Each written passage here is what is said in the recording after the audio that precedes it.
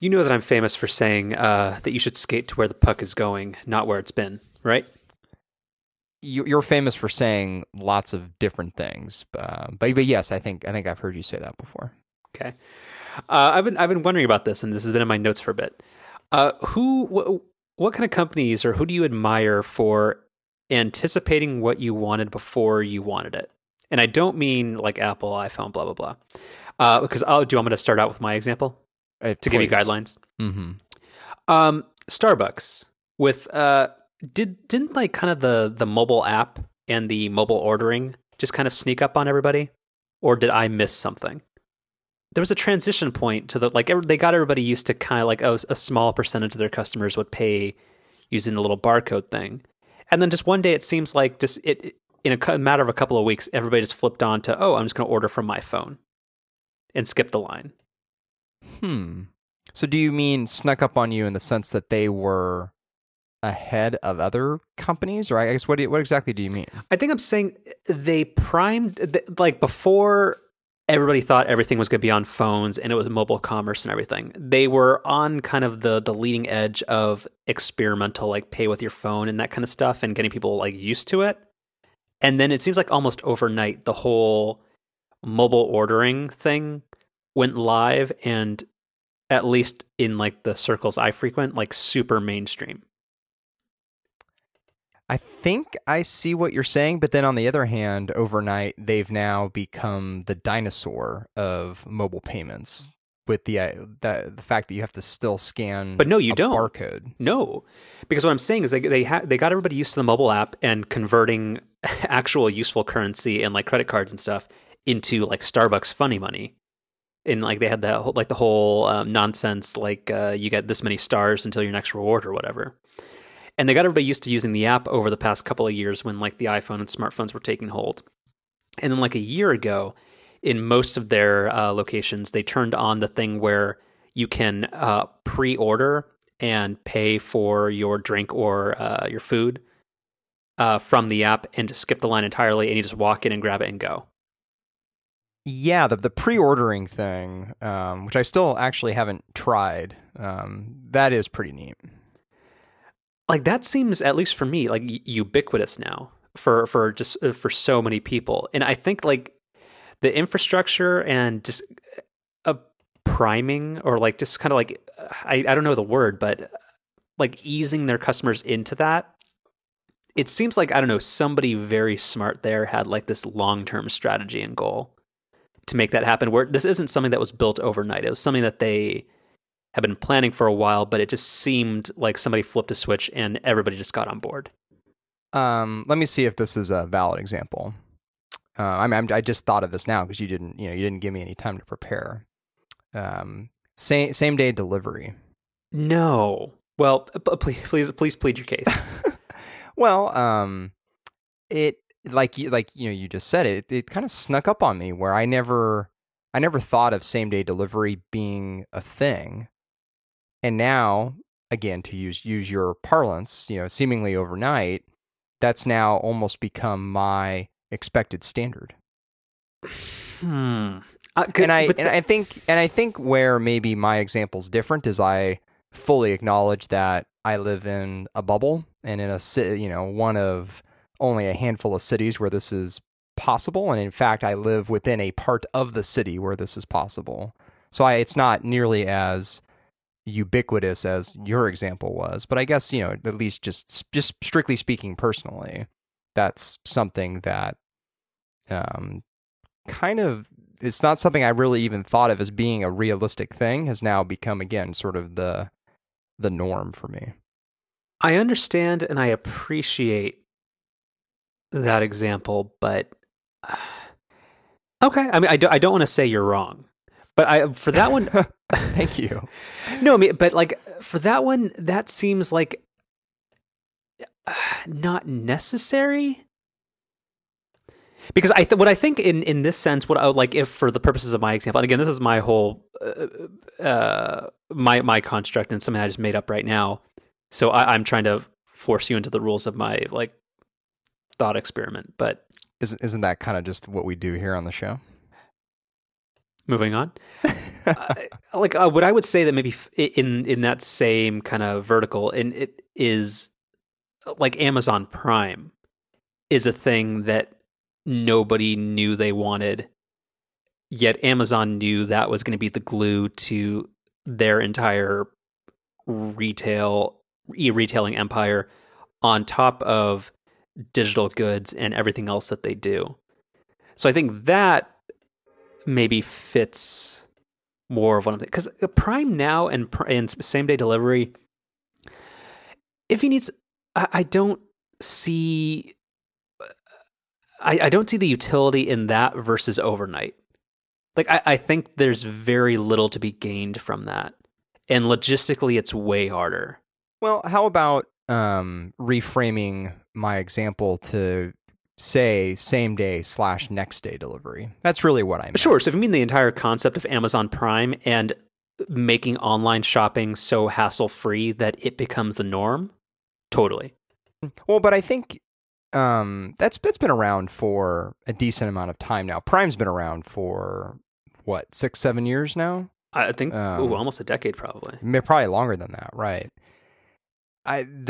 Specifically the concept of same day or next day delivery. That's really what has I think, again, not one of those things that I necessarily like thought that I wanted, but then once I got kind of a taste of it and then started just using it more, I mean, it's everything you want, because that is without question the biggest downside to shopping online is you don't get that instant gratification that you can get in a retail store.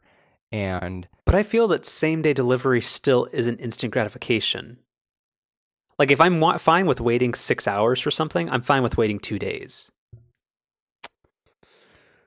Does that make sense? I don't know. I don't agree with that, because ordering something in the morning and then having it be at your doorstep when you get home in the evening, I think is very different than getting something 48 hours later. I guess the fact that you have an arrangement where you don't have to be home for it makes a big difference. Oh, yeah. I, again, fully acknowledge that I have a unique, very San Francisco-like setup. You got to clip that part out. But anyway. Why? It's true. Moving on. I gotta be honest about it here. I'm not trying to hide anything. Okay. I mean, you being way out where you are, I mean, you just wouldn't know. I'm gonna let you release this, or I'll let you listen to it in editing and see how it sounds. Okay. All right. This did not go how I expected. Uh-huh. It rarely does. It never does. Uh-huh. I should script this podcast out. What do you mean? Just give you lines. Oh, well, I thought that's what the cards are for. Did you get those? I sent them FedEx same day. Well, see, no, I didn't get them yet. Anyway. Can I actually, speaking of delivery, can I tell you a pretty unique delivery story that I ran into today? I've over my now many years of being an Amazon Prime member, I've had lots of weird, kind of quirky delivery situations. Particularly like when OnTrack is involved. But this was a story with UPS today. So I had a shipment. This was not from Amazon. This was from a local retailer here, and they were sending me something, and they typed in both my street number and my zip code incorrectly. So they got the street name right and they got the city right, but they did not get the number or the zip code correct.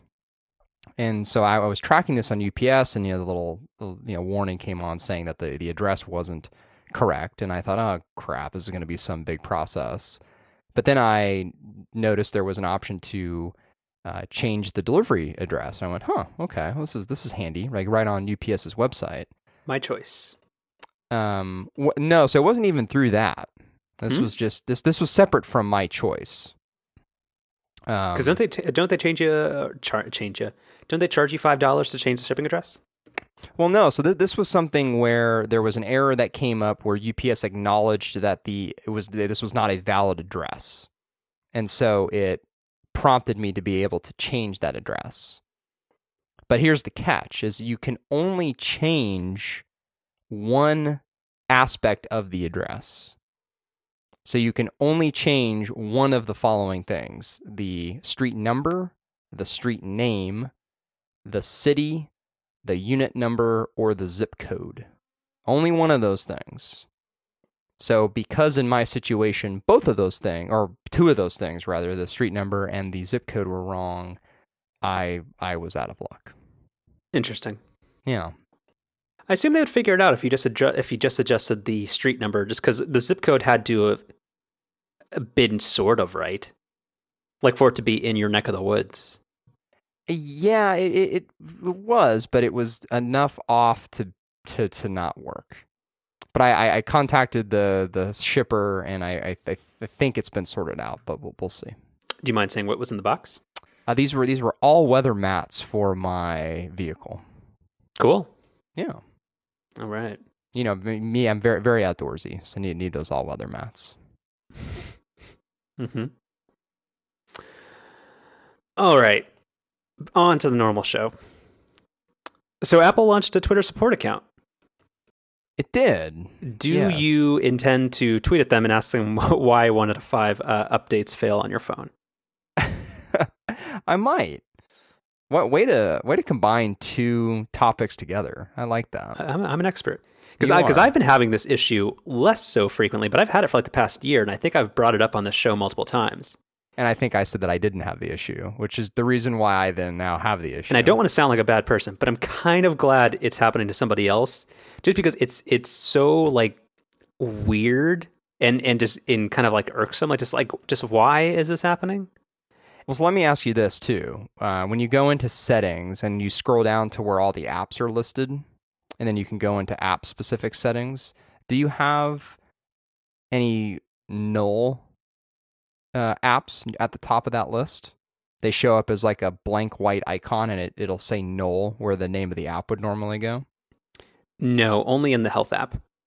Yeah, so I've got that too now. When I go into settings, I've got 3 entries for apps that don't have an icon and say null, which I believe, based on some past testing I've done, I think they're apps that you've deleted, but that there's still some like remnant left on your phone.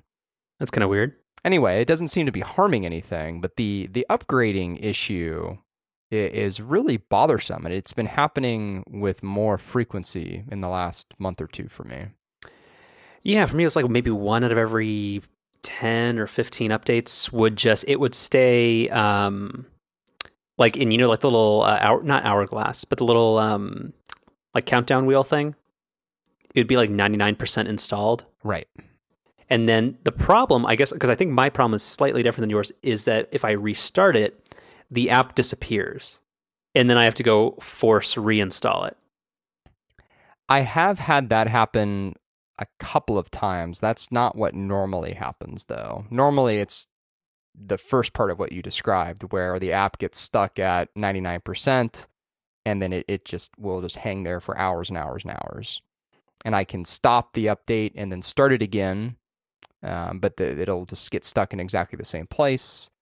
And for me, the only way to resolve it has been to restart the phone. And then when I restart the phone, the app disappears, and then I just go into the App Store once the phone's booted back up, and then basically download the app from scratch. Although it's clearly not starting from scratch, because if it's an app that I've been logged into, or there are certain settings for it, those login credentials and the settings are still there. Well, that's the frustrating part for me, is that because when you restart it, looks like the app's entirely deleted.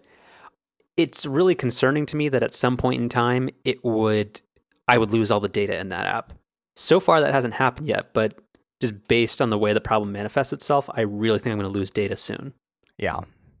Because not every app that I have has like some type of syncing component or some like web backup thing. Well, I'm hoping this is maybe something that gets addressed in 9.3. I haven't heard anything, but can't stop me from hoping. Sure. So let's pivot this a little bit, or redirect the conversation. What do you like? This became a thing. Remember when there was the Comcast Cares account? Who could forget? Was his name Comcast Jeff? That doesn't sound right. No, I'm pretty sure it was. Who is the Comcast Cares dude? Oh man, this is riveting storytelling over audio form. So businessweek.com, Comcast's Twitter man. What the hell was Jaiku? Jaiku. I don't. Wasn't that one of those Twitter kind of clones or something? His name was Frank. Oh, yeah, Comcast Frank. Interesting. So does he need to like change his name to like Xfinity Francis or something? No, he just has to tattoo the NBC Peacock logo on his kids. Oh, like, does that bother you as much as it bothers me? Where Comcast stole, they bought like the most iconic like brand logo in the entire world and just shoved it on their cable company. You think the NBC Peacock is number one? It's one of the most recognizable. Like, it's lasted for like 50 years with just minor tweaks. That's true. It is okay. It's probably top 10. Okay, I can accept that. But that's weird. Like that you just take your funky logo and just slap like the most iconic thing in the world on top of it with a really weird typeface. Money talks, man. And 30 Rockefeller Center is now called the Comcast Building. Is it really? I swear to God. Is that recent? You know what's weird? I've started using voice search on both my phone and my Mac a lot more because I'm too lazy to type. I'm not too lazy, but it seems more natural. I've started using the dictation for responding to text messages more often, especially if it's a one sentence or less response. Yeah, let me send you the Wikipedia page. I visited 30 Rock about a year and a half ago, and I don't remember the exterior signage was changed to reflect the building's new name, Comcast Building, on July 1st, 2015, following the transfer of ownership to a corporate owner, Comcast.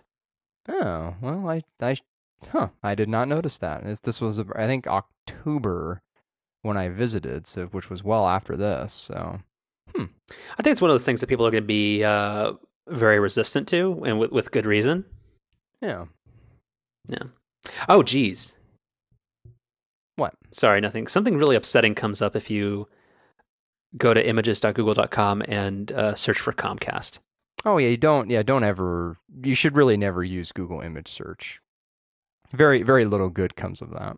No, go to Google image search and then corgi. Sure, the dogs are one of the few. Sorry, we're gonna. I'm all over the place today, but yeah. Should we? Do you want to start over? No, but I gotta send you another thing. Okay. And the people can wait for this because this is totally worth it. Have you seen this new thing that people are doing with pets or food? I'm sorry? Pets or food? Oh, I thought you said pets for food, and I was very disturbed. So check the Slack. Yeah. Pretty good, right? So these are dogs or bagels. No, some of them are bagels. No, I understand that, but the dogs are curled up in the shape of a bagel. The dogs are just being dogs, and sometimes if you squint, they look like bagels. And the bagels are just being bagels. Did you think about that? I did. Okay. What's the best type of bagel? There's only one right answer. If you're thinking something's wrong, I'm doing it wrong. You know what? I can't really say I have a favorite kind of bagel. I'm kind of open-minded with my bagel choice. I have strong blueberry, like blueberry or raisin. No, You'll take those? then no, there are some wrong type of bagels. Well, those aren't my favorite, but I would still eat them. I have strong cream cheese preferences. Oh, you're not one of those people. To me, the bagel is more just a vehicle for the cream cheese. You can just eat cream cheese. Oh, well, that's cheese. I mean, I could, but I would not feel good about myself.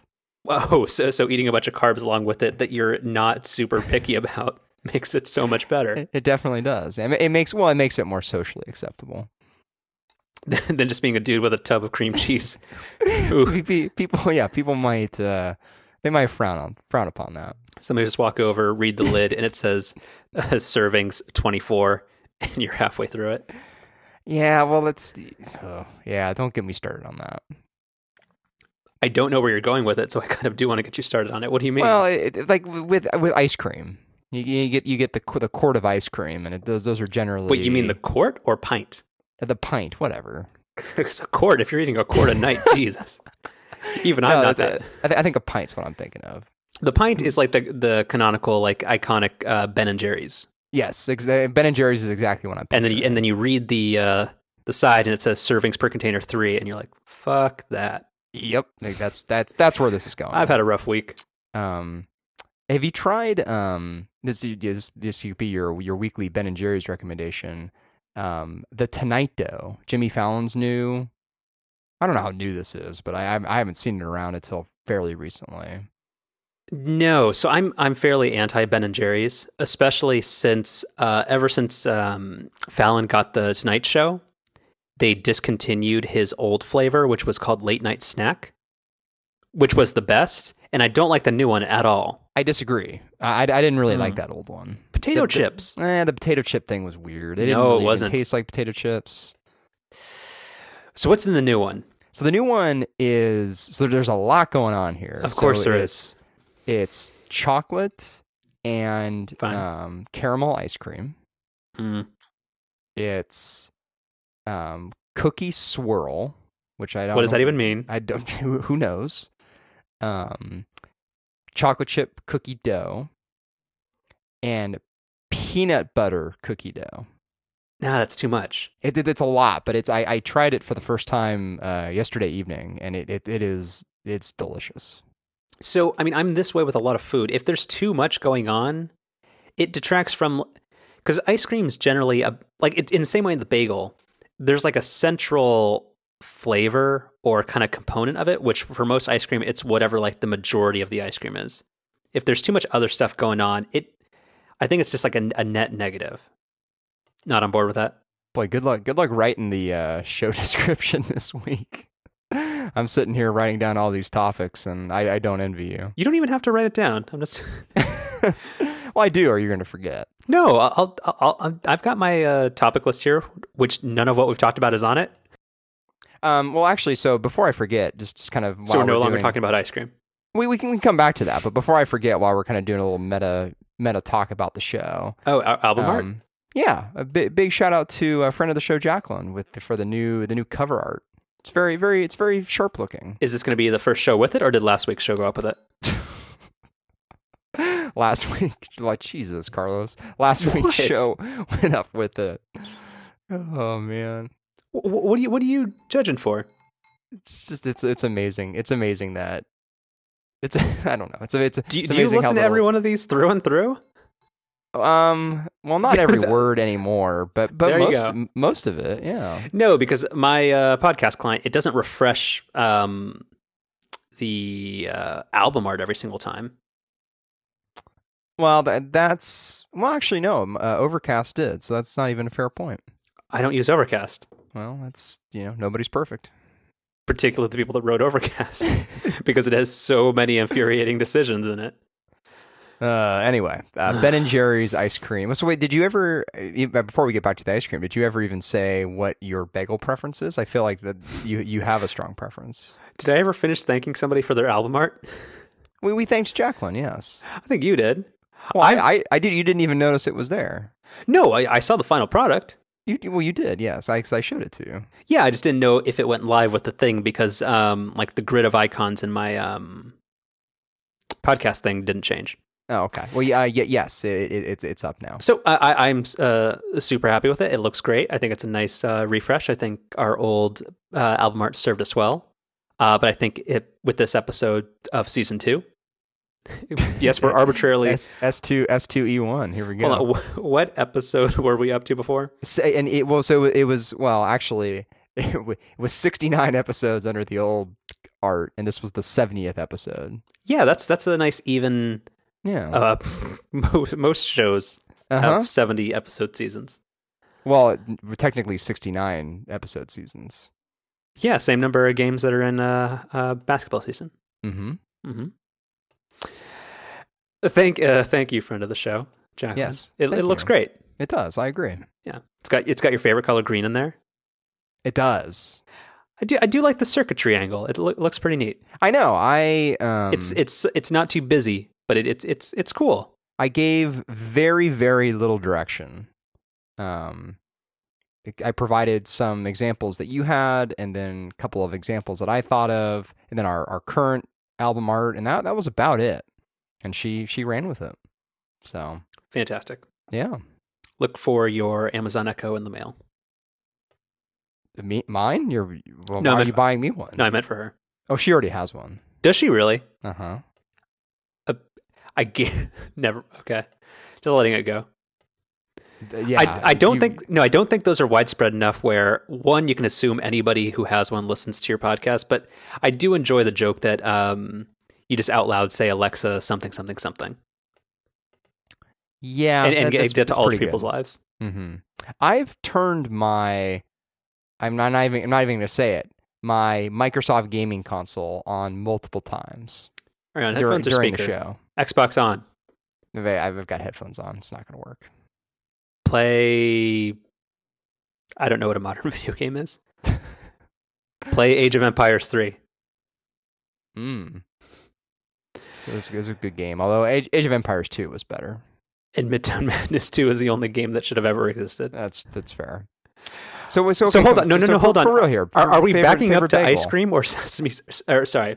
Sesame seed bagel? Is that where you're going with That this? is the only correct choice. Oh. Asiago bagel could be a close second.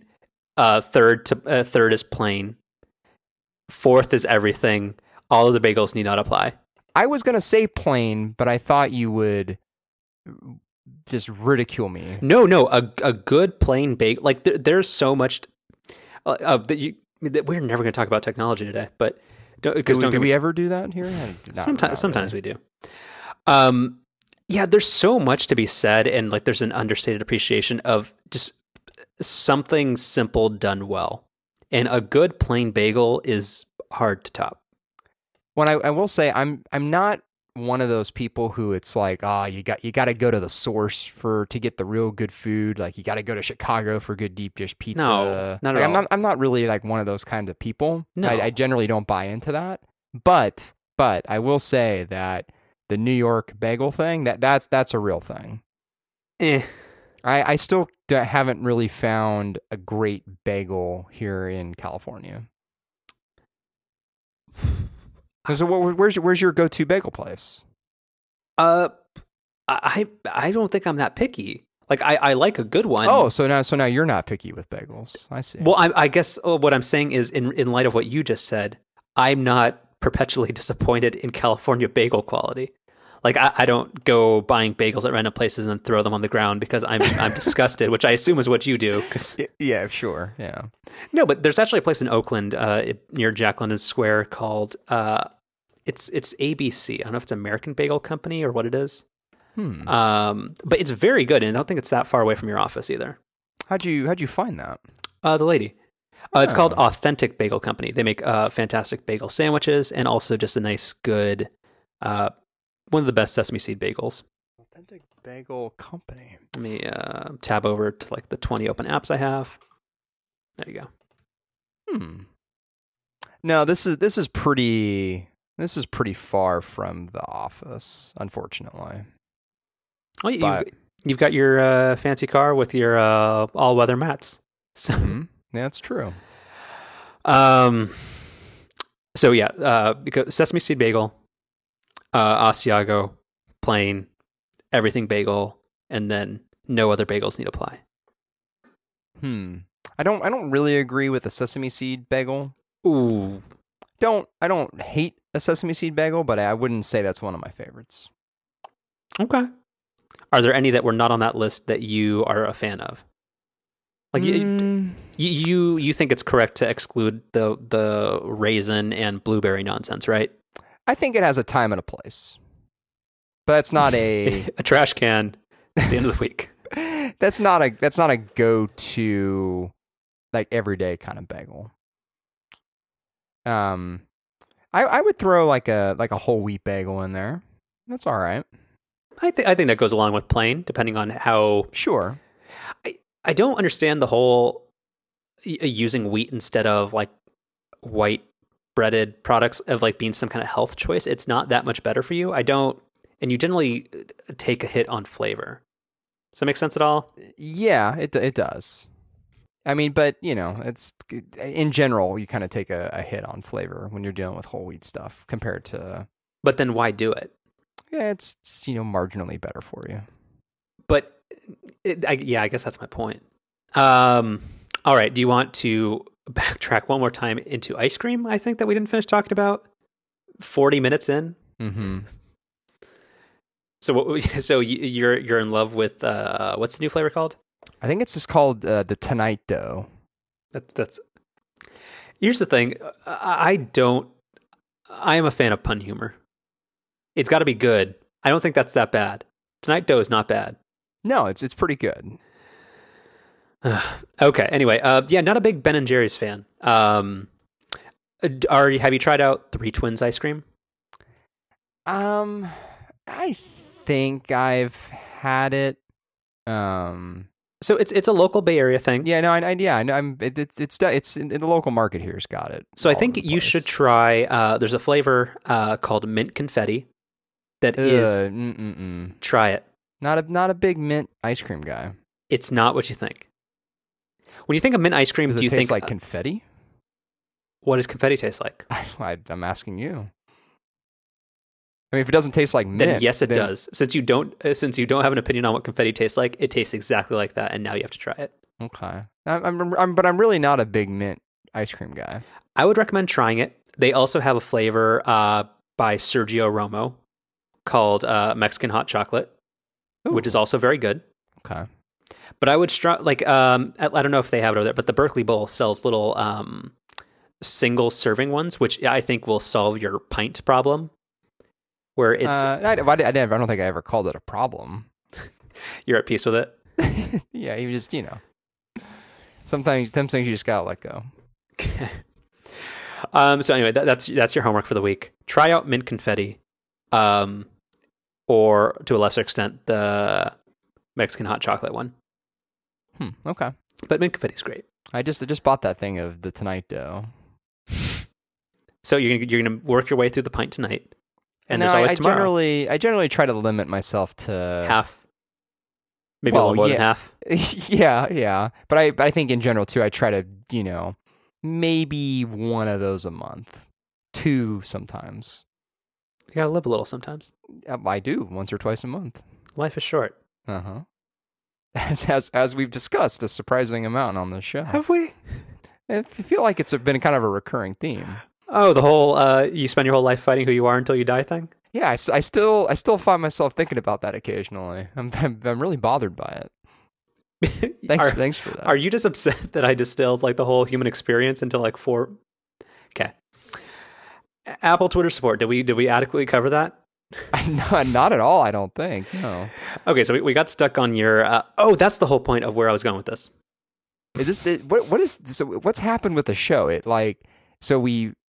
Is this a new format now, or so we introduce a bunch of topics kind of in rapid succession, like they kind of just lead into one another, and then we go back through them in more detail? Is that kind of what we're doing now?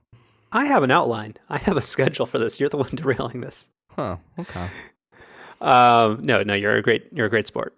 Thank you. No, the whole point of the Apple Twitter support thing, that's not super interesting to me, but and I don't think they would reply to your problem.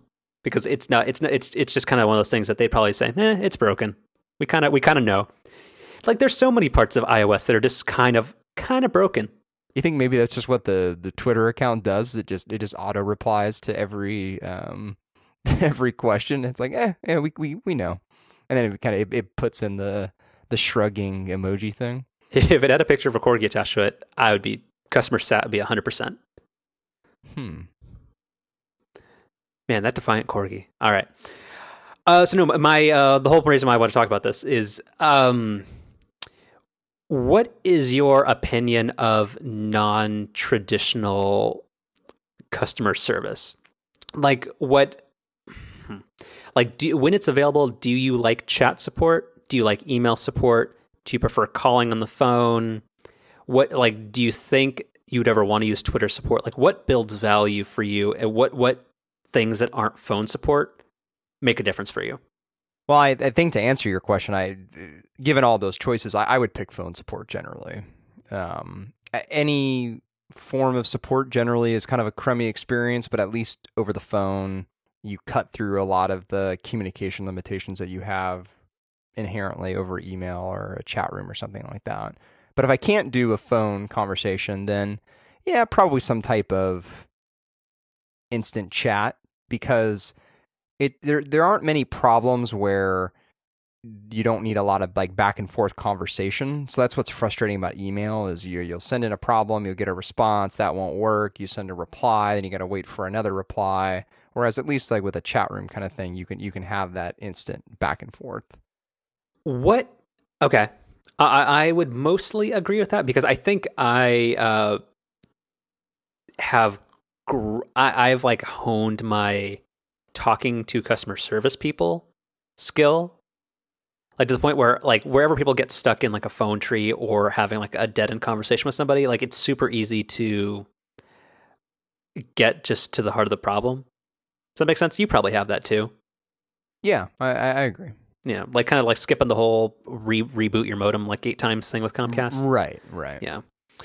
But what about local establishments? Because one of the things that's been rumored and is kind of appealing to me is that either like on a Yelp or a Google Maps or a Facebook, where you can have kind of like an email or an instant message back and forth with a local retailer. Does that interest you at all? Oh, definitely. Yeah. That's the one thing that I do hope goes away. I don't like the whole. I think phone service works for certain types of businesses, but I think that would be super convenient for local businesses, especially in the age of online shopping. I think that's one of the keys to it. Right. Anyway, moving on. Do you want to jump into the Apple event that's happening on Tuesday? Is it Tuesday or Monday? Monday. Yeah, Monday the 21st. Sure. So this is the let us loop you in. That's the tagline here? Mm-hmm. With the 4 colors, yeah. Right. So the general consensus seems to be new 4-inch iPhone, the iPhone SE, which sounds like it's going to be basically an iPhone 6S, but in a 4-inch form factor, very similar to the iPhone 5S. Without 3D Touch. Without 3D Touch, which, I mean, that's fine. I kind of agree. Yeah. Except for force pressing on OmniFocus to input a new event. True. The only time I use it. I agree. New 9.7-inch iPad Pro, which largely sounds like the full-size iPad Pro, but in the iPad Air form factor. And then new Apple Watch bands. And in terms of hardware, that kind of seems like what we're going to see. There's been some people speculating that we might see some new Macs, which it completely makes no sense to me because it would have leaked out by now. Like, Apple in the last couple of years, they do a decent job, like with the watch, for example. Like, nobody really knew about the digital crown. Like that specific part, like specifically the way it worked, didn't leak out. But the idea that they were going to announce a watch was leaked out like months in advance. Like I can't remember the last time that Apple in an event announced some like a product, just a general product that nobody saw coming. Like that just doesn't happen anymore at these events. Have you ever thought maybe they just encrypted the data? Perhaps. But anyway, so I think in terms of hardware, I think that's all we'll see because that's what's leaked out there. And then software will probably get release dates for iOS 9.3, Watch OS 2.2, Mac OS 10, 11 dot, whatever the hell we're on now. So how does Apple not just make this the event where they announce smaller versions of products that are already out there? Say it again. Well, so hardware-wise, we're getting a smaller version of an iPhone that we already have, and we're getting a smaller version of an iPad that we already have. So why is that an exciting event? And what does Apple need to do to make it so that that's not the takeaway? Couple of things. I think both of the things one, it doesn't have to be an exciting event. I think it already does sound kind of like an exciting event. And you have to be of the opinion that you, like me, think the iPad Pro is a preposterous product, right? Oh, absolutely. So then but do you think it has some valid, unique features? Definitely. Then it's not just a smaller version of an existing product. It's the proper form of a product that shouldn't have really existed. I say that in jest, but like, I think a lot of cool stuff happened with the iPad Pro, and now that's going to come to customers in a form factor that makes sense. Because have you heard on certain podcasts that a lot of people are coming around to the idea that their enthusiasm for the Pro was completely misplaced? Like No. Merlin has copped to it in that it's just a bad iPad, and a couple of other people have. I know Mike is still on his thing, or sorry, Jason is still fairly in favor of it. But no, I've seen a decent number of people kind of fall back on nope, it's just kind of unwieldy and too damn big. Again, I think it has a place for certain types of artists and people who want that type of thing in certain business applications. But I think for most everybody else, 10 inches is the right form factor. And again, personal preference and all that kind of stuff. But yeah, I'm excited to, I don't think I'm going to be upgrading for quite a while because I'm still very happy with my Air 2 and it does great. But no, I'd be very pleased to upgrade it to either an iPad Air 3 or an iPad Pro standard, whatever you want to call the right size.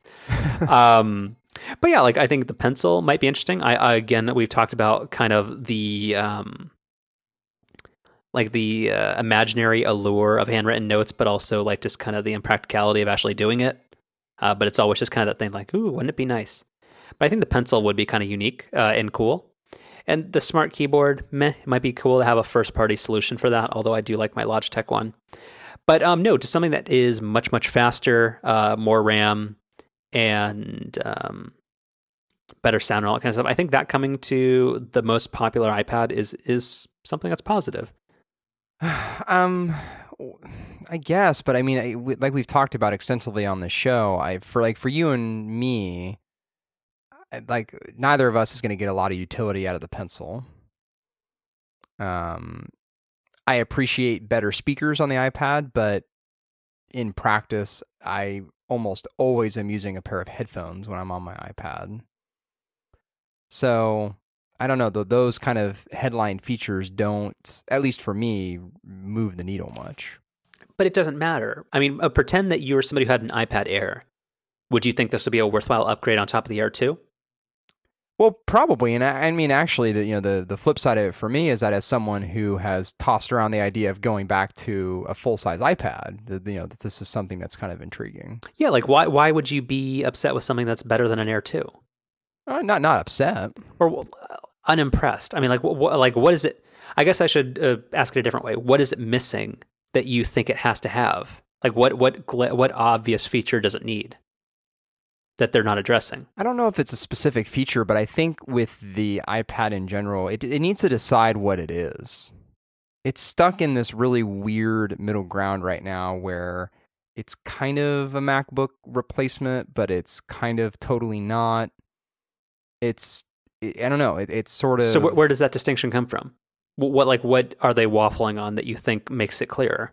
I mean, the stuff that people have brought up time and time again, which is mostly software related, which is like the kind of wonky keyboard support, really no mouse support.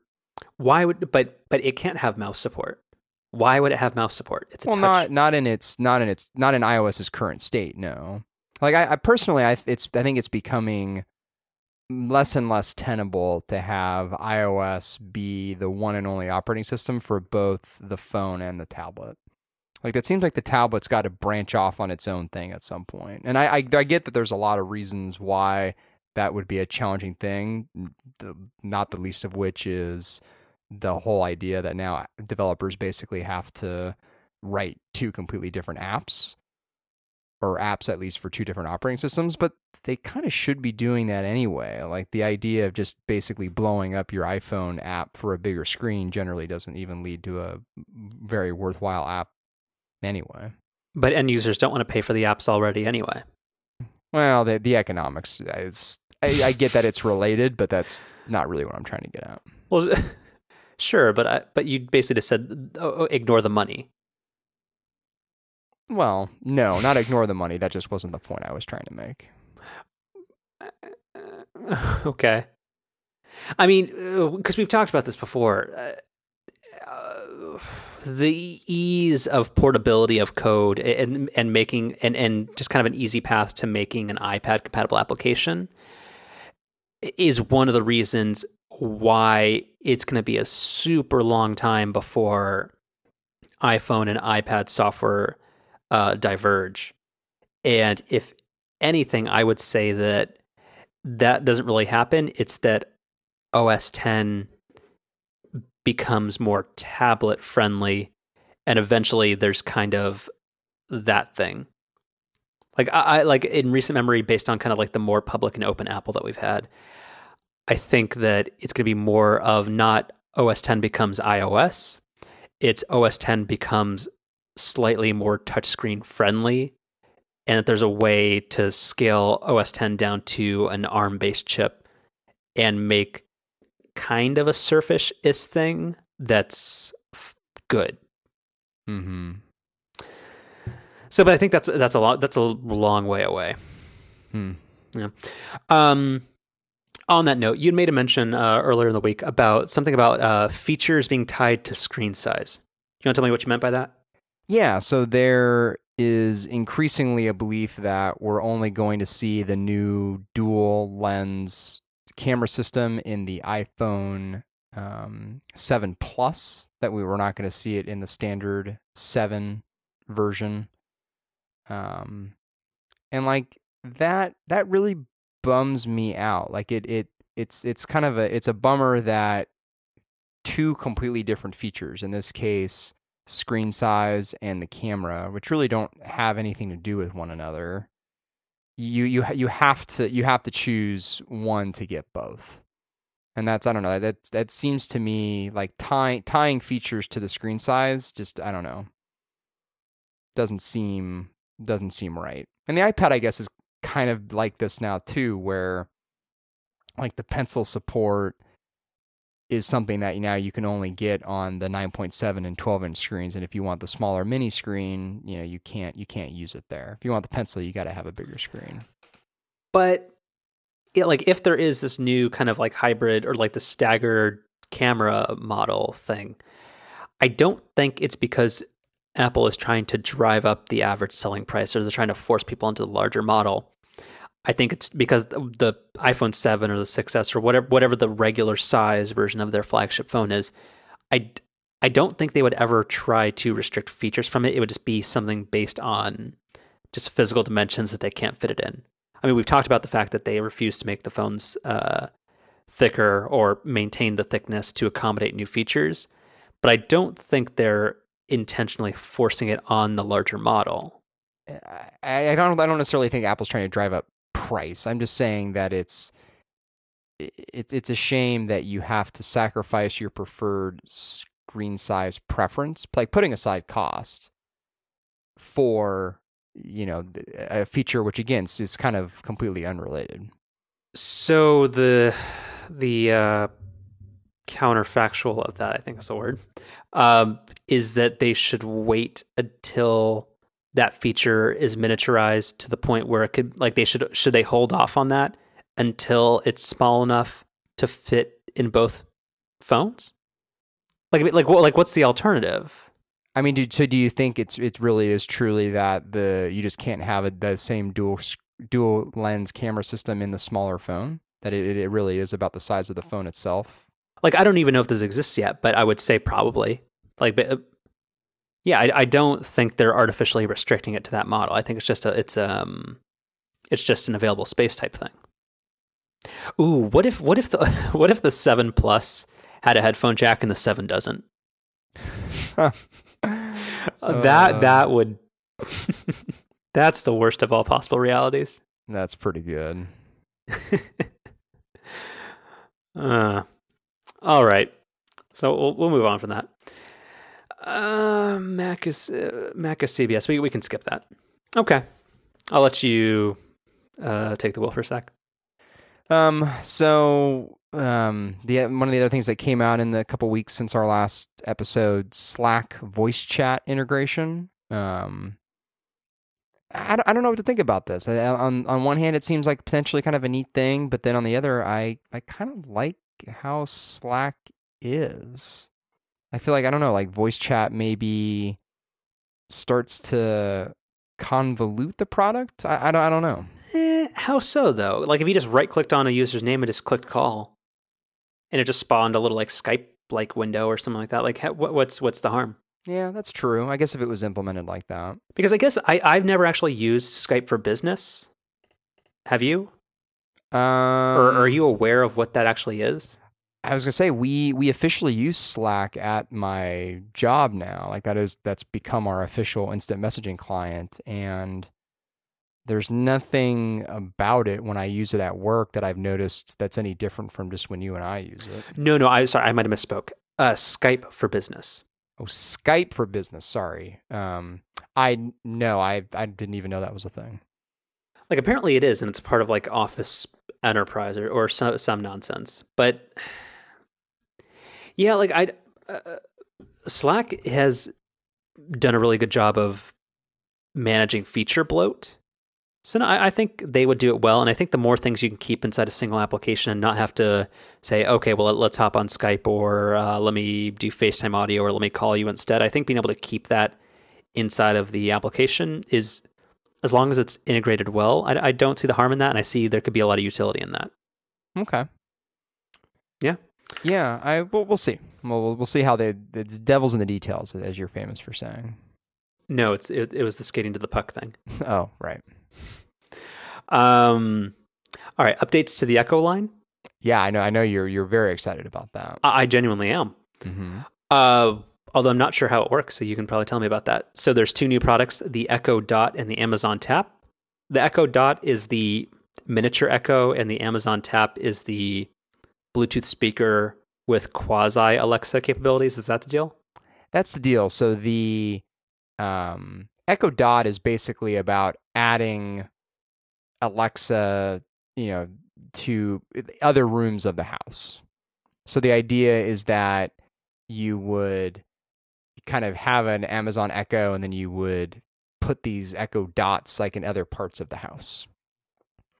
And then the Amazon Tap is almost like an outdoor version of their kind of what's becoming their speaker line now, which is like you can put on these like colored sleeves. There's pictures on the website about people at the beach with it.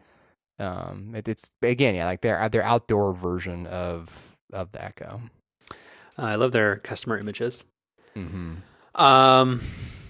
Yeah, I think the Tap is the far more interesting the Dot is the far more interesting of the two, because again, there's been tons of, actually, like so a friend of the show who did the album art.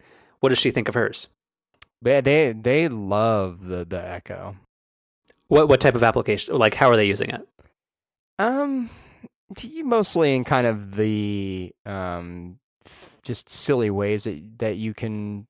So there's some of the silly integrations it has. Like I think they have like a smart outlet that they can turn a light on and off with. Ooh, cool. Yeah, I mean, yeah. And you're not on the home automation bandwagon yet, are you? I mean, I live in a studio apartment. You can still turn the lights off with your phone. Yeah, I could. That's true. Yeah, Philips Hue is addictive. But yeah, a tap seems far more interesting because what's the appeal of Sonos? Because that seems to be because isn't that like whole home stuff kind of their hallmark? It is, and I've never really taken a deep dive on the Sonos stuff. I mean, this seems kind of like that. Like because Echo seems like a cool product, but if it only lives in your kitchen or lives in your like in your living room, once you move to another room in the house, you either have to like yell really, really loudly, or it doesn't extend there. So I think the Echo Dot is actually pretty neat. I think you've gone back and forth between calling it the Dot and the Tap. I do, because I'm looking at the product page for the Tap, and I'm trying to talk about the cooler product. Yeah. I think, obviously if you have like a multi-room home, the Dot makes a lot of sense. I actually think the Tap is pretty neat though. Like having it assumes how good the speaker, depending on how good the speaker is. Mm-hmm. Because obviously it seems like the Tap is marketed more as a speaker. As a dog speaker. What would you say? What sent me here? Oh, yeah. That's pretty good. This product page is super weird. Mm-hmm. Although it does inductive charging. That's neat. Yeah. I mean, sure. You don't hope to ever see that feature in the iPhone. Just don't really care. Inductive charging isn't a lot different than just plugging something in. Is it though? It's marginally more useful. Coming from the same day shipping, dude. You understand what? Okay. Yeah, I see what you're trying to do. So any added convenience sounds like it's a huge win. Sure. You just got lawyered. Ugh. Okay. Yeah, Echo Dot seems neat. I think you're thinking of the Tap. No, the Dot looks cool. So does the Dot have any audio out? That's a good question. Because I'm confused as what it does then. Well, I mean, you would have to have audio out for Alexa to respond to you. So I assume it's made to link to existing speakers, perhaps. Yeah. So what is it? Echo Dot. Play your favorite music. Order pizza from Domino's. Voice control your home. Request rides from Uber. Find local businesses. So yeah, I think it is. That didn't answer my question. What? Does it make sound? Yes. The first thing I said was play your favorite music. But that didn't mean it came from there. So, sorry, going further down the page, Dot has a small built-in speaker. It can also connect to your speakers over Bluetooth or with an included audio cable. So it's just very quiet. Yeah. Okay. So you wouldn't really use this as a standalone. Right. All right. So what's next here? This is you. Car technology. Well, so you made the mistake. So you so the new Audi A4 has been released, and they're doing all the show press people around. So there's a bunch of favorable articles in every media outlet about it. Does that seem like an accurate assessment? It does, yes. When every whenever there's a big product launch, they just kind of give white glove little press tours of something. Yes. So, but the A4 seems to be like this car that, based on TV advertising, which has been running all day long on ESPN, that the Audi A4 is like the new car for nerds or something. There is definitely a tech angle. Yes. So it seems neat. I'm actually kind of intrigued by it because Audi has always been it's either been a super boring car or it's been a nice car, but that looks gross on the inside. No offense. But this one actually looks pretty neat and pretty restrained on the inside. But we were talking about it, and you had mentioned, for me mainly, this is a question about sedan versus SUV, and you mentioned to the point where the only way you'd get a sedan is if you own two cars, and I wanted to probe more on that.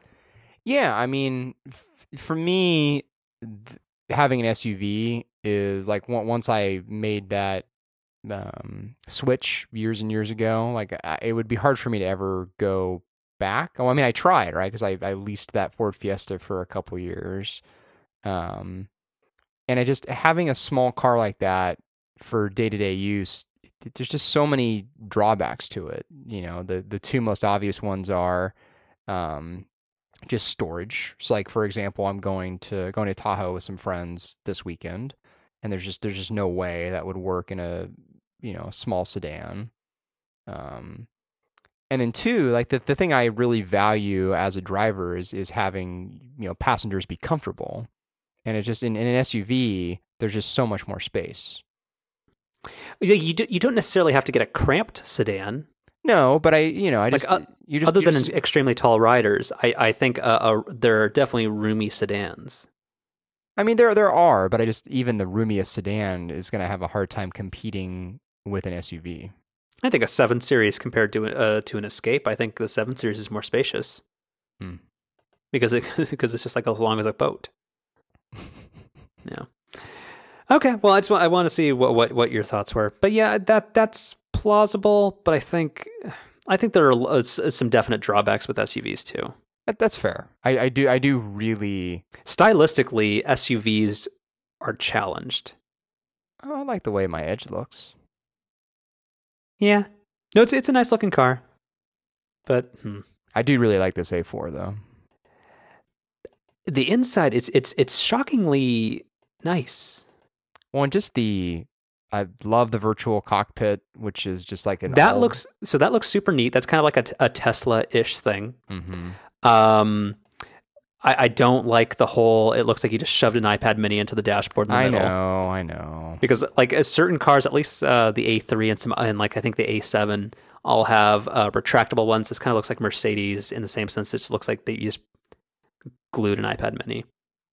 Or actually worse, it looks like a 7-inch Android tablet. It looks you glued a Nexus 7 to the dash. Yeah. But no, the virtual cockpit thing actually looks pretty neat, and I do like the driver assistance features. That looks cool. And the one thing that seems compelling about this to me, in particular, is that they seem to have very clear product packages, and with other manufacturers, particularly BMW, they nickel and dime you to hell for every technology feature to the point, and there are no packages that make that more reasonable. So it just becomes just cost prohibitive to have a highly equipped tech car. Yeah, this is fairly straightforward. Premium Plus, and Prestige. Yeah, Prestige is a lame name, but it's very clear. And that's what you want.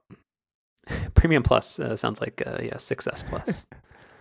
45.9 though. That's not bad. It's not the worst, but for a sedan it's well, compared to a C there. Class or a 3 Series, like that's not bad. That's very competitive. True. That's true.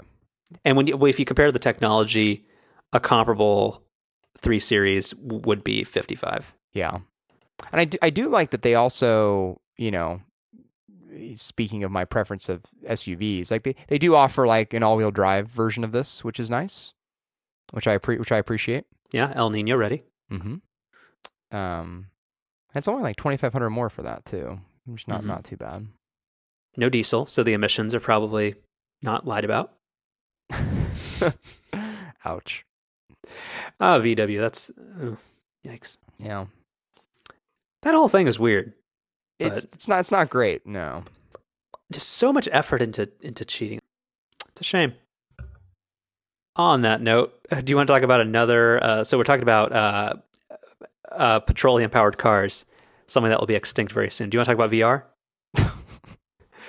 I kid only because we'll get into it. So talk about what's new in VR.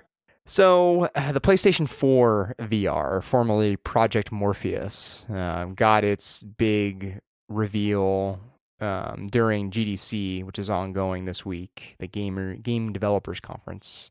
Sony had a big press conference where they announced the price, which is $400, although put a bookmark in that. And then release date, October.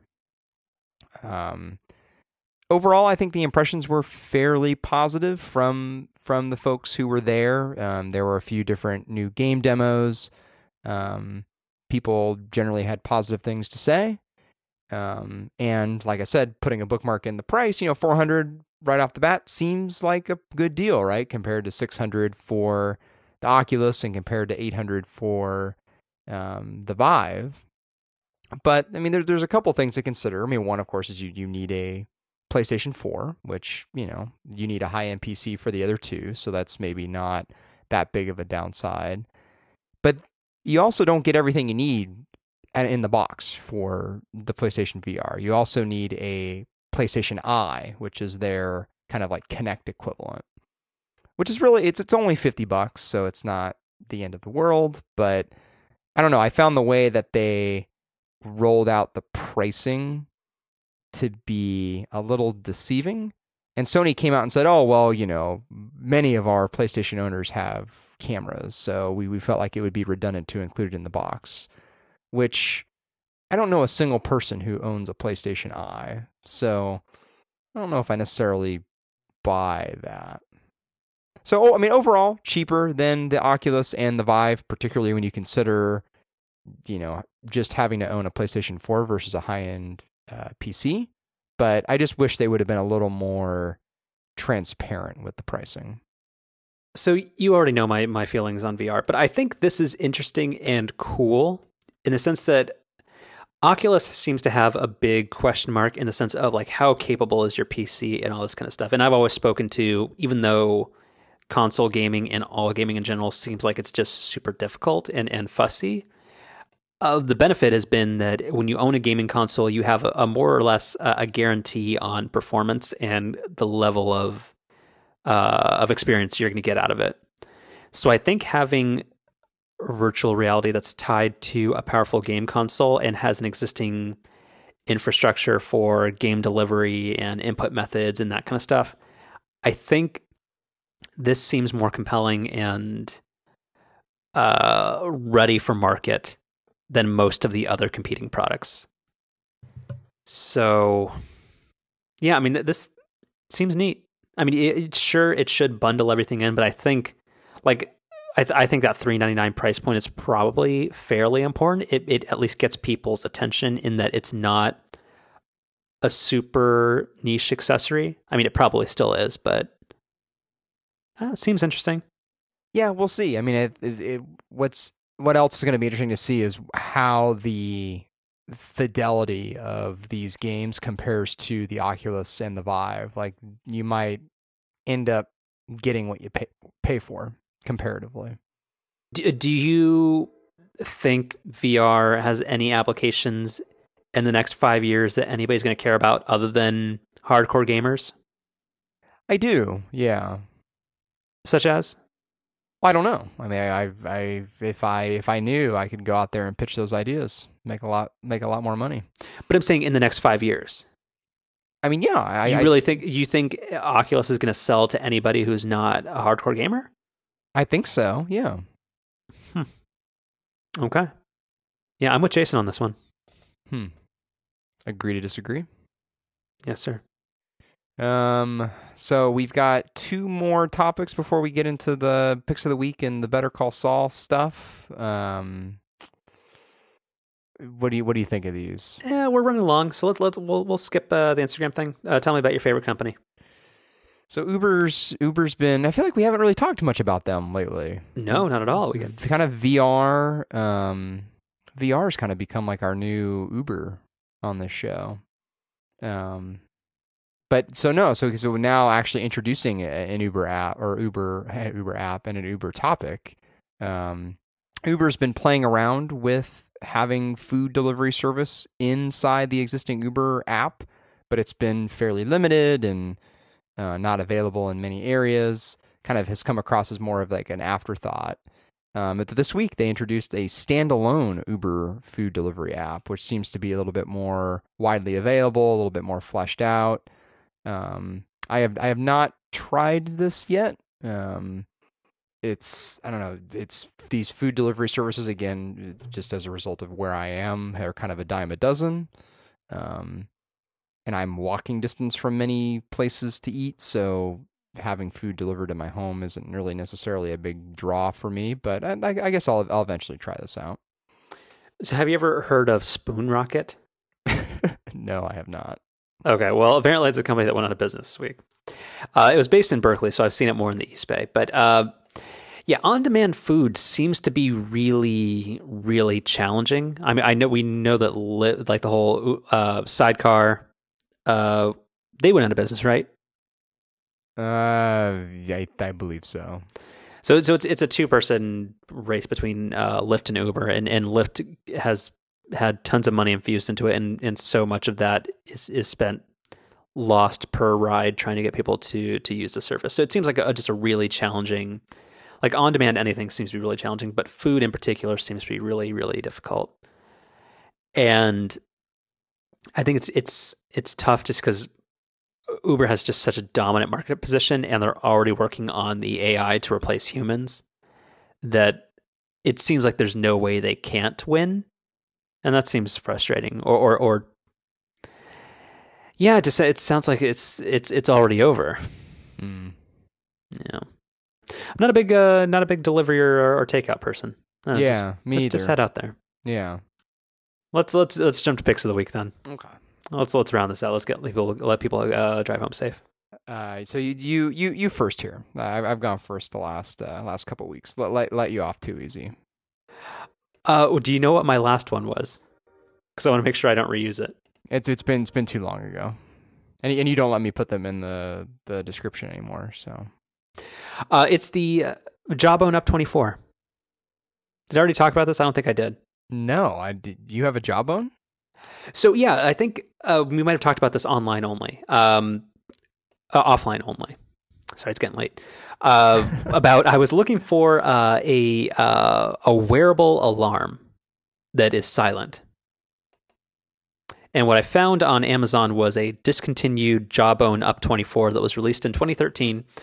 We did talk about the silent alarm thing on the show. I'm just remembering that now. Okay, well I'm picking my winner, and that is the Up 24. It works great.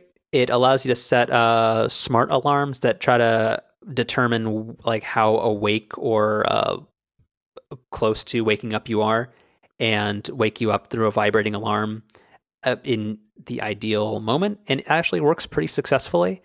And it was only like $26, discontinued, new on Amazon. So what, really? Mm-hmm. So I think it's definitely in kind of impulse buy, give it a try territory. I still set audible alarms as kind of like an emergency thing, just because it does stop vibrating after 30 seconds, which makes sense. And what's it? It's the Jawbone Up 24? Yeah, so I have the small orange one, of course. So I'll send you. Ooh, it's down to $23. Where do you see $23? Sent you a link. Oh, the orange one is cheaper. Mm-hmm. Interesting. So I'm pretty happy with it. It doesn't use it for. I don't use it for any type of fitness tracking. It just sits on my lamp on my bedside table, and I use it, just nightly, and it's pretty good. Yeah, I didn't think I would find something that I was that satisfied with that quickly. It also bums me out that fitness trackers are going to kind of die, and that this product will cease to exist pretty soon. Just because Jawbone always had such great software, and using this reminded me of that. So you find that feature where it's supposed to kind of wake you up at the right time? You find that it works? Mm-hmm. Do you ever think in the morning where you're I kind of got to get up, and then you just you're shifting around a little bit, and you're kind of awake, but then you fall right back asleep? Yeah. It kind of latches on to the you moved a little bit thing, and you're slightly more awake, and chooses to go off at that point in time. And does this plug into the health app? Sure, but why? Because again, I guess for me, I'm not going to wear 2 fitness trackers during the day. But I mean, so you're not using it to track your sleep? To be honest, I haven't even thought of that.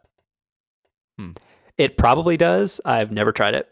It does. Well, I'm looking at a picture of their app here. I just wanted to know if you had to use their standalone app.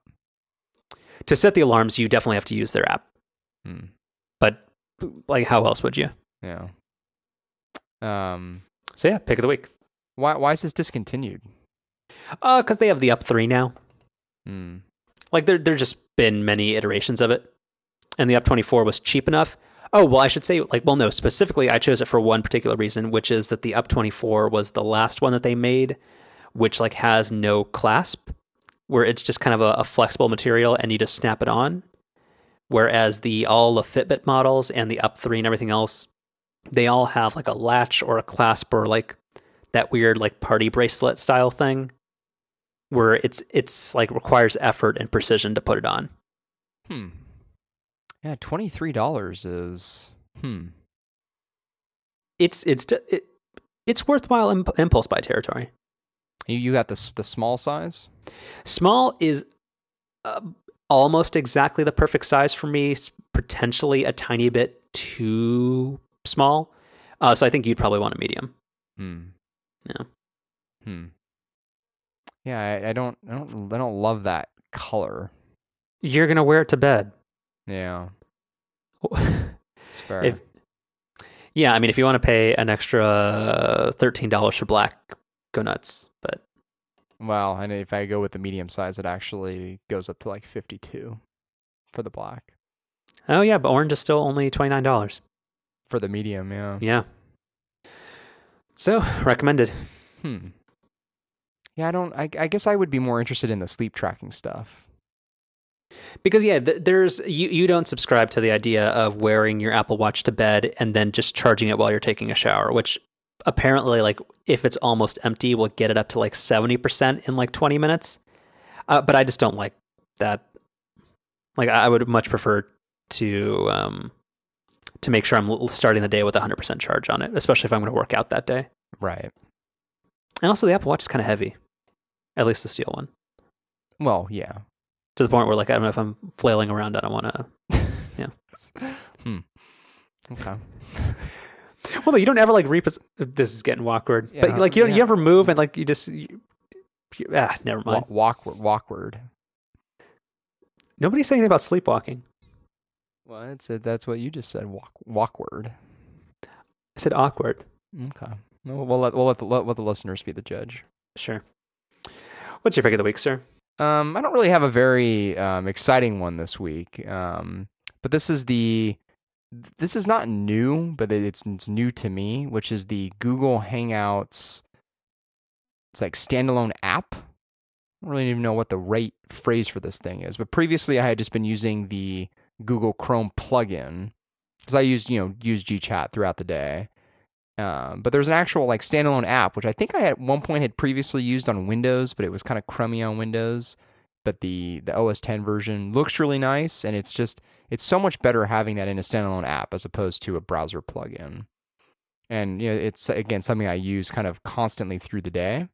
So nice to have it in a sharp-looking standalone application. Interesting. I've only ever used it inside of the web browser on Gmail. So that's cool. I would never put it past them or give them credit to make a Mac app. Yeah, and it's very nice looking. All right, good pick. I'm trying to round this out with some Better Call Saul or some BCS, as you've all of a sudden become known for calling it. I'm very tired today, and I'm behind on my work, so I'm just trying to save as many keystrokes for my sanity as I can. Mm-hmm. So BCS S2 on AMC. Good episode. It was a lot of also two episodes since we've last spoken. Okay, go ahead and lay it out. When we last spoke, had Kim already been kind of put in detention, or is that right when it started? It's kind of right when it started, and then since then we've had the continued tension between her and Jimmy. We had Mike and Tuco. And then this week we've had kind of the continued tension with Jimmy, and then also now his brother really kind of laying it all out there for Kim as to the type of person he thinks Jimmy is. Do you think that story is entirely factual? Yes, I do. So here's the thing that I've struggled with, which is we already know what happens, but I guess in my eyes, I keep trying to not want to think that Jimmy's a bad person, where I still want him to succeed, and I just keep losing sight of the fact that we know where this ends. Do you watch the same way, or No. I mean, I think about that occasionally, but no, that doesn't really bother me much. well, not that it bothers you, but are you hoping for him to do well, or is that not really? Is that out of mind? It's kind of out of mind. Okay, smarter viewer than I. So one of the criticisms that I've been hearing more about the show, and I think these last couple of episodes have fed into that criticism, if you're a believer in it, which is the show's become more about Mike, or at least Mike is the more interesting character this season. Like, people have kind of called it, Better Call Mike. Okay. What do you think about that? I would slightly agree, but in a positive way. Like I think Mike is in a tremendously enthralling and interesting character, and I'm very, very interested and emotionally invested in what happens to him, because there's like, even on Breaking Bad, he was like a second tier character for most of the show's run. He was very memorable, but he wasn't like top billed cast until like the final season or like the last couple of seasons. But no, he's super interesting. He has one of the most interesting and emotionally compelling stories, and I really want to know what happens to that. But also, no, I think Jimmy moves the story along and has most of the character development.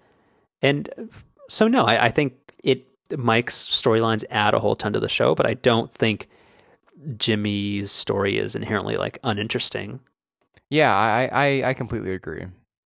The other thing that I guess that I've been hearing more about too is it kind of seems like this season in some ways is kind of a repeat of what we saw last year, where the beginning of the season largely reset Jimmy as a character, and we kind of thought that maybe he was like kind of turning a corner towards Saul Goodman. He was kind of bitter at the way things were, but like now he's kind of almost gone back to sort of where he was at the beginning of last season, although the big difference is his new job. What do you think about that? I think that's kind of the case, but again, I think that's where I fall into the trap that I kind of, because he had kind of a clean slate and a fresh start and an interesting jumping off point, that I'm kind of hoping that he did succeed, or at least that he has some level of success with the Sandy Crossing. What's the retirement home community called? Sandpiper Crossing. Sandpiper, yeah. Okay. That he finds some success with that, and at least, like, I'm just hoping that there's an interesting or really rewarding pivot point for like when he turns his back on that career. But like in the moment, I kind of want him to succeed. So no, I think him having kind of like a job with a future and some level of kind of conventional success makes it interesting to me. And I don't think it was just kind of a reset point. So no, I think things continued pretty well from the end of season 1 to the beginning of season 2. Yeah, I agree too. I loved the Tuco stuff with Mike. Yeah, and I really like the story. But yeah, the actual interaction, it was rough. But I mean, Tuco's is a rough guy. I mean, remember that from Breaking Bad? I did. His character was. I assume it's probably sort of accurate of that type of person. It's always kind of been grating, and I really dislike him, but I assume you're supposed to. But his characters always seemed slightly comically exaggerated. Yeah. Is that accurate? Yeah. I do agree with that. Yeah, it's always kind of bugged me. But yeah. Like, what do you call it? Nacho? Yeah. Like he seems like somebody who could plausibly exist in real life. Whereas I don't think I don't know drug dealers, but Tuco does not seem that way. Right. And again, I know we haven't given a big plot summary for people, but and again, spoiler alert, sound the spoiler horn. At the end of this week's episode, that was Tio Salamanca. Yes. Okay. So again, that's another thing to look forward to, and another like plot point I'm interested in, of trying to figure out what kind of lands him in the wheelchair and where that stuff kind of goes, and I assume that becomes part of this. So yeah, I'm super interested. I don't think this season has declined in quality or is any less interesting. I completely agree. It continues to be my favorite show on TV. And I like that they've been sparing with the Breaking Bad references. They don't overuse it. I think somebody who had never seen that show before would be entirely at home and enthralled with the story as it stands. I completely agree. And I think that's what makes this successful. Mm-hmm. And again, the visual style is not like the cinematography and just like the visual identity of Breaking Bad was one of its most well-known and interesting features. And this one has some similarities, but it's also different in its own way, which I really appreciate. Well said. Yeah. So yeah, and AMC is committed to it's just like 10 or 12 episodes straight in a row, no breaks, no nonsense. I believe so. Pretty great.